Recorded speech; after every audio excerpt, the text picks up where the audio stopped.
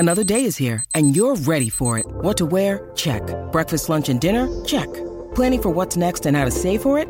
That's where Bank of America can help.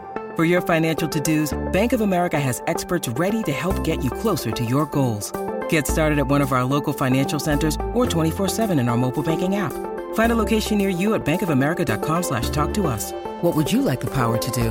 Mobile banking requires downloading the app and is only available for select devices. Message and data rates may apply. Bank of America N.A., member FDIC. With threats to our nation waiting around every corner, adaptability is more important than ever. When conditions change without notice, quick strategic thinking is crucial. And with obstacles consistently impending, determination is essential in overcoming them. It's this willingness, decisiveness, and resilience that sets Marines apart. With our fighting spirit, we don't just fight battles, we win them. Marines are the constant our nation counts on to fight the unknown. And through adaptable problem solving, we do just that. Learn more at marines.com. When you need mealtime inspiration, it's worth shopping Kroger, where you'll find over 30,000 mouth-watering choices that excite your inner foodie. And no matter what tasty choice you make, you'll enjoy our everyday low prices, plus extra ways to save, like digital coupons worth over $600 each week. You can also save up to $1 off per gallon at the pump with fuel points. More savings and more inspiring flavors make shopping Kroger worth it every time. Kroger, fresh for everyone. Fuel restrictions apply.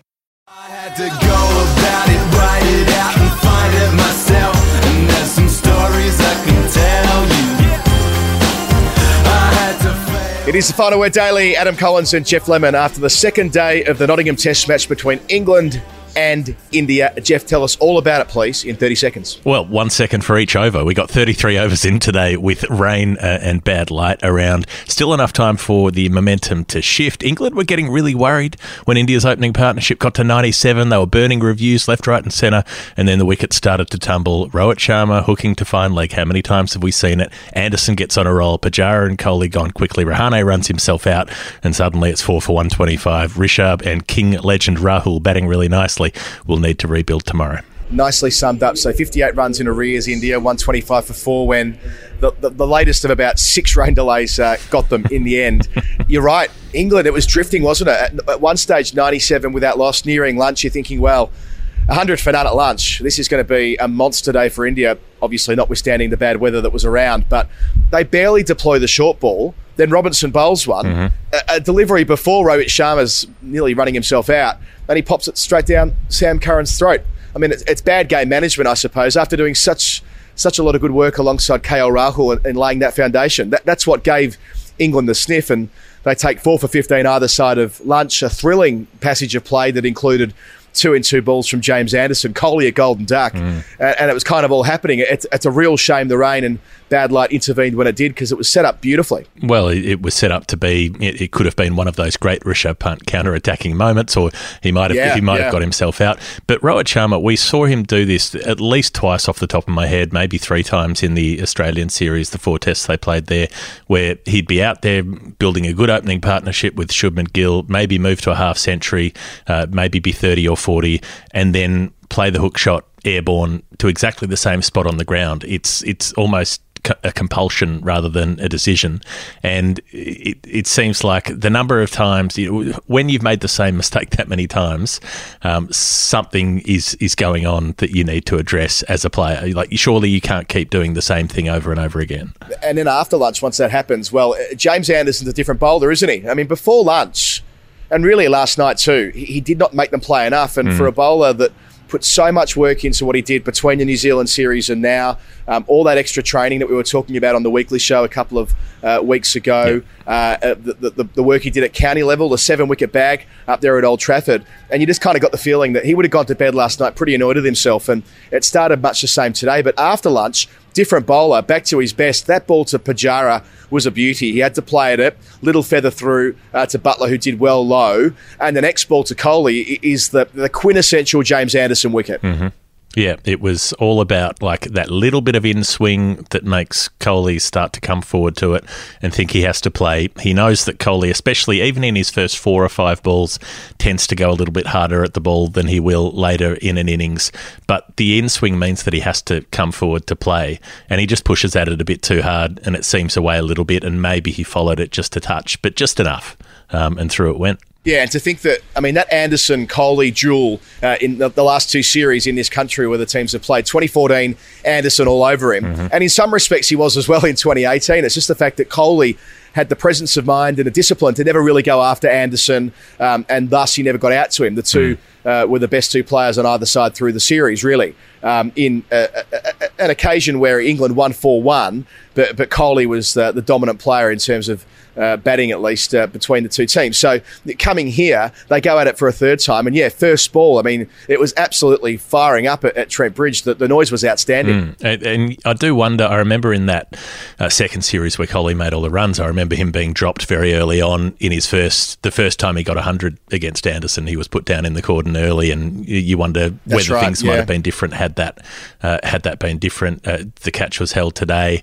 Another catch wasn't held. Dom Sibley put another one down. That England cordon has all kinds of problems. I saw a stat that Sibley's something like he's held 9 and dropped 7 in his time in the cordon. That's a team that's got all sorts of issues going around. But it'll be interesting to see. There's a funny thing with Kohli that there's a certain subset of Indian cricket supporters, I suppose you could call them, who bloody hate him. Like, they will have any opportunity to have a go at him. You see them in the comments on our videos sometimes, and I'm sure that there's obviously a huge amount of support and love, but there's also a pretty decent contingent of people who will take any chance to run the guy down despite all of the things that he's achieved. So I'm sure he'll be getting a serve after getting a golden duck, as though no player's ever done that before. Yeah, and I'm sure he'll bounce back. Probably the player that requires the most criticism, though, is the Ajinkya Rahane. He had a bloody death wish out there. He nearly got run out a couple of balls before, I think it was, and then it was a calamitous run out, because what was he thinking? I mean, it's not even really his call to begin with.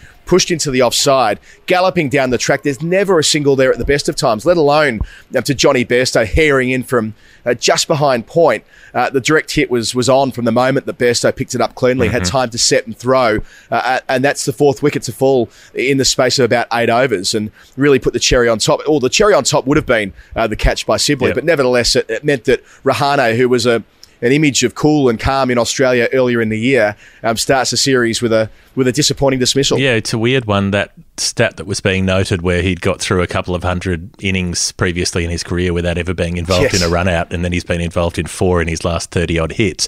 He's like It's even better than that. I think it's he had the longest run in the history of Test cricket without being run out for anybody at the start of a career, and I think it's now 4 in 21 Tests. I mean, it's a remarkable series of stats, or a series of numbers rather, to look at that Andrew Sampson compiled, because I mean, as I say, like, this is one cool customer. We've seen that at home and away over a long period of time. It seems so out of step with his personality and ease at the crease. It's just midlife crisis batting. He's like a guy who's never had a speeding ticket, and then at about 48, he's suddenly bought his first red sports car and can't help putting the foot down. Like, he just wants to hair off for a T20 single every time somebody knocks the ball off the cut strip. So probably needs to sort that one out. Maybe it was just a bit too pumped up, a bit too adrenaline-fueled. First innings, first test. They've been waiting a long time to get out there, and I think you probably can forgive a few mistakes on both sides. I think my player of the day is Ollie Robinson. He was comfortably the pick of the bowlers before lunch, and creating that error just before that interval, which got things going. He's asked the best questions, put it that way, moving the ball back off the seam from that height. And you know what? He's up in the mid-80s in terms of miles per hour now, which I don't think a year ago when we thought of Ollie Robinson, granted at county level you don't have the speed gun, but I think we kind of thought he might be a 78 to 81 kind of guy, when actually he might be a mid-80s guy who also is tall. And look, that terrible news that came through today that Jofra Archer won't play at all for the rest of 2021, which captures this series, the T20 World Cup, and the Ashes series in Australia. So he's going to have a whole year of cricket wiped out. They need a solution for much of that cricket this series, and then I suppose the Test series in Australia. And sure, Robinson isn't Jofra Archer, but he's playing a very important role and has a lot of good tricks. It really hurts, that news, doesn't it? Like, I'm sure he's gutted. For everybody who loves the game, as soon as we saw what he could do in the 2019 Ashes in Test cricket, all of our thoughts immediately went to what could this guy look like bowling in Perth? What might he look like bowling in Brisbane? This could be the thing that makes an England tour down under absolutely must-watch viewing. There's a bevy of other fast bowlers coming through in England who, hopefully some of them will be fit and some of that spectacle will still be there. But yeah, it's desperately sad that we'll have to wait another 4 years before we can even have the chance of maybe, Jofra being fit and ready to come down under. Unless they delay the Ashes by a year. I saw the Rugby League World Cup's been postponed. I'm not saying that Archer's omission should be the catalyst for it, but I did see further advice from the Australian government overnight.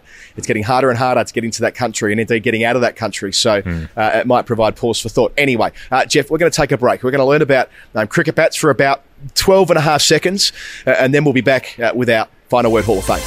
Woodstock Cricket, home of the finest handmade cricket bats and soft goods. Visit either our showroom or workshop and experience the magic for yourselves. For bookings, contact info@woodstockcricket.co.uk. Final Word Daily, Adam Collins, Geoff Lemon, Hall of Fame nominations. You could see, Jeff, that the Indian players didn't mind at all getting off the park as soon as there was a drop of rain.